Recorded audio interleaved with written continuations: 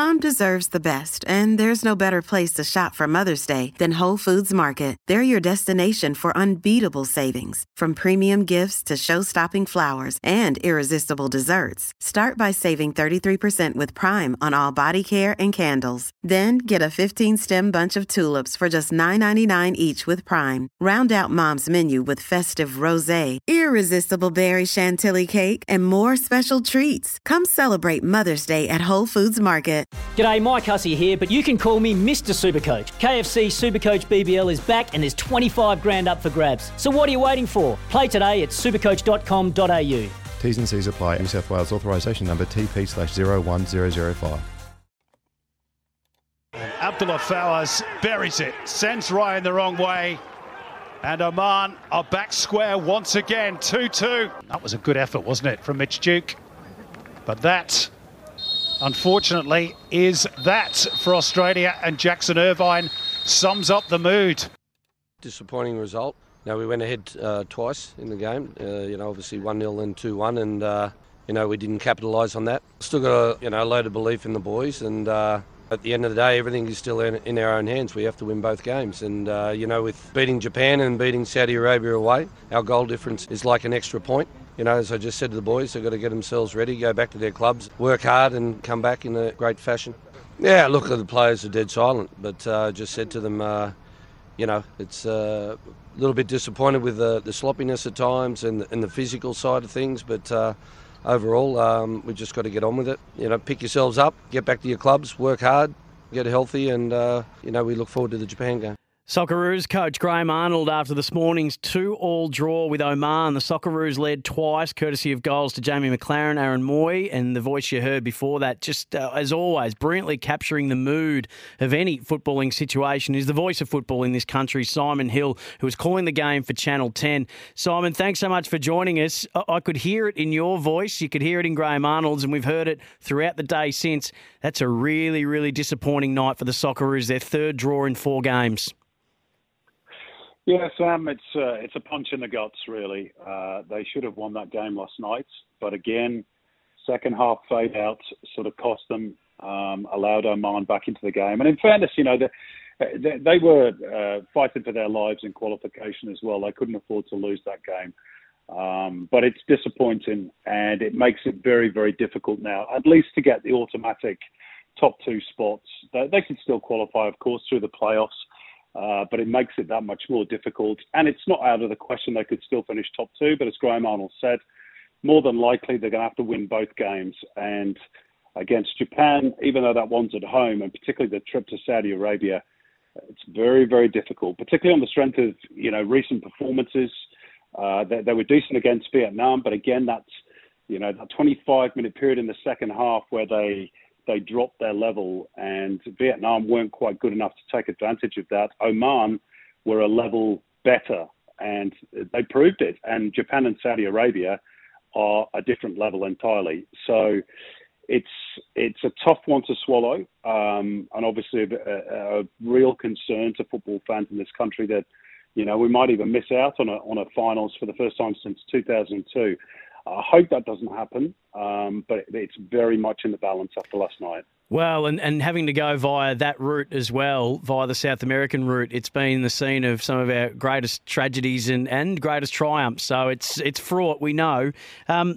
Simon, the fallout to this has been pretty dramatic and drastic, and Robbie Slater has been really strong in his criticism, saying that they're exactly where they deserve to be, the Socceroos. Mark Bosnich has called for Graham Arnold to be sacked. Mark Milligan, Luke Wilkshire, long-time Socceroos, have chastised the Socceroos for what they perceived as a lack of desperation. Nobody's holding back at the moment. Yeah, look, obviously they're guys who played at the very highest level. I have the ultimate respect for all of those opinions.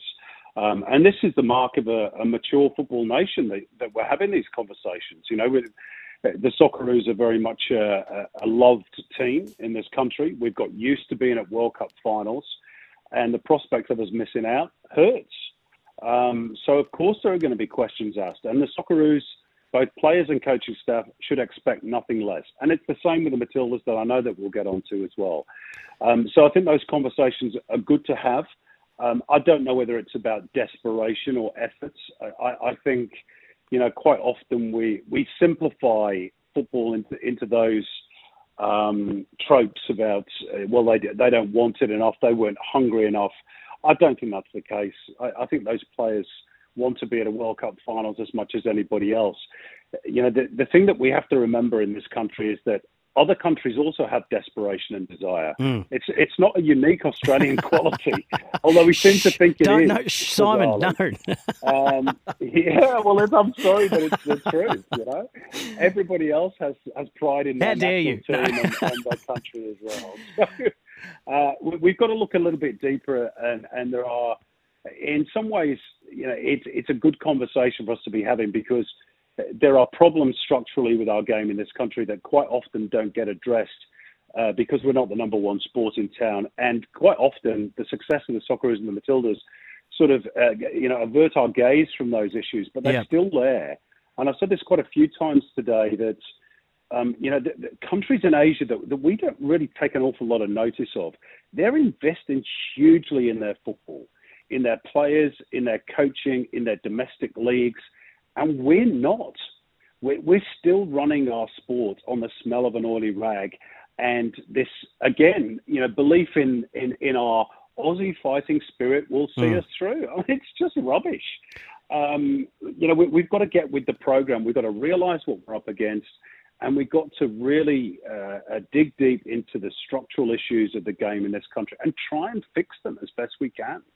You and I have spoken about this, and I spoke with Archie Thompson about it on air when we were doing a drive show together last week about, where are those household names? And that's one side of the coin. But Vince Fragari, in an article he wrote in the Sydney Morning Herald today, I want to read you this because I thought it was a really interesting thing. You talk about structure, and when it comes to on-field structure, he said the Socceroos and Matildas play the same sort of way: direct, unsophisticated football dependent on crosses, set pieces, individual skill, pace, power and passion over any collective strategy. It's a style that runs completely contrary to the prevalent trends among successful teams across the world, and yet Australia persists with it at all levels. Sometimes it works, but when it doesn't, there is nothing. Yeah, look, it's an interesting view. I would concur with some of it, certainly on recent evidence. The problem is that in 2018, where we had Ange Postecoglou, who is widely recognised as the greatest Australian coach that ever drew breath, played a very, structured style of football, a very modern brand of football, and we still struggle to get to a World Cup.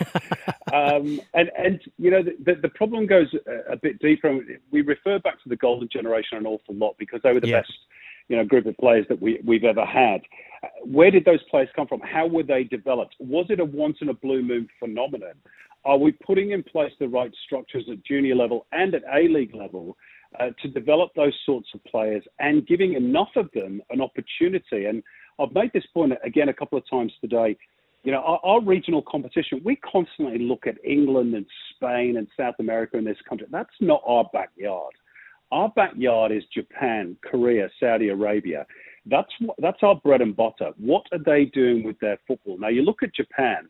They had a 100-year plan, and to be fair, they've got the money to implement it. They started off with the National League in 1993 with 10 teams in a single league structure. And that was pretty similar to the A-League as it is at the moment. Now, in 2022, they've got 3 divisions with 57 professional football clubs. Now, that's an awful lot of opportunities for those young players to go and be professional footballers. We have 12 clubs. If you're not made it by the time you're 19, 20, you're back in semi-pro football. And that lessens the chances of our players being able to, make it as pros.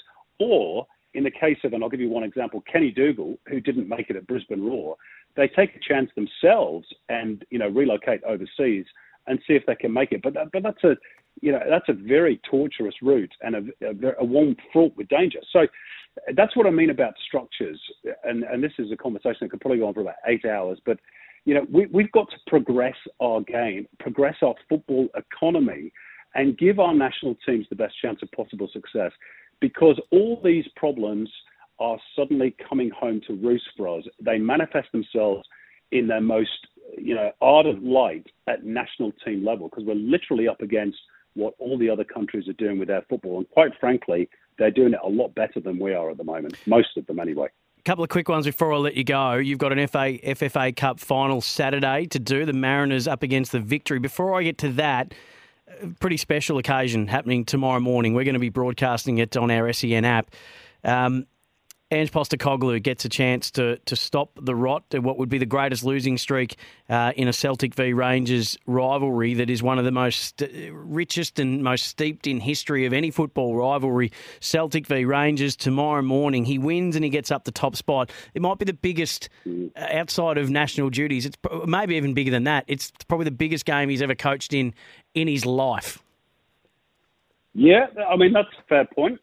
He'd probably disagree and say I've coached in grand finals and World Cups and everything else. But it's a big, big game. Yeah. And it's a potential statement game for Celtic, because if they do win, and they haven't beaten Rangers in a fair while, then they will take top spot. Rangers are just in a little bit of flux. They're not, they're not dropped off a cliff, but they've lost Steven Gerrard. Giovanni Van Bronckhorst is in charge. Ange Postecoglou has reshaped his squad very, very quickly. Already won the Scottish League Cup. If they can win the league this year, goodness me, Ange will be a hero. And we all know he's capable of doing it. This is the acid test for him tomorrow. So huge game. Can't wait to see how he goes. FFA Cup final Saturday on Channel 10. You've got A-League games before that, but who's winning out of the Mariners and Victory? And how have you seen the FFA tournament in its completion, just about to be completed?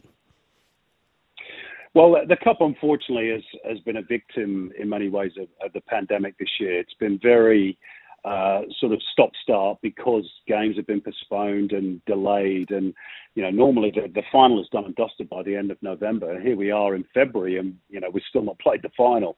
So it's been difficult to get it done. I'm pleased that it's going to be done. I'm looking forward to Saturday. Amy Park is always a great place for big occasions like this. Personally, I'd have loved to have seen it in Gosford.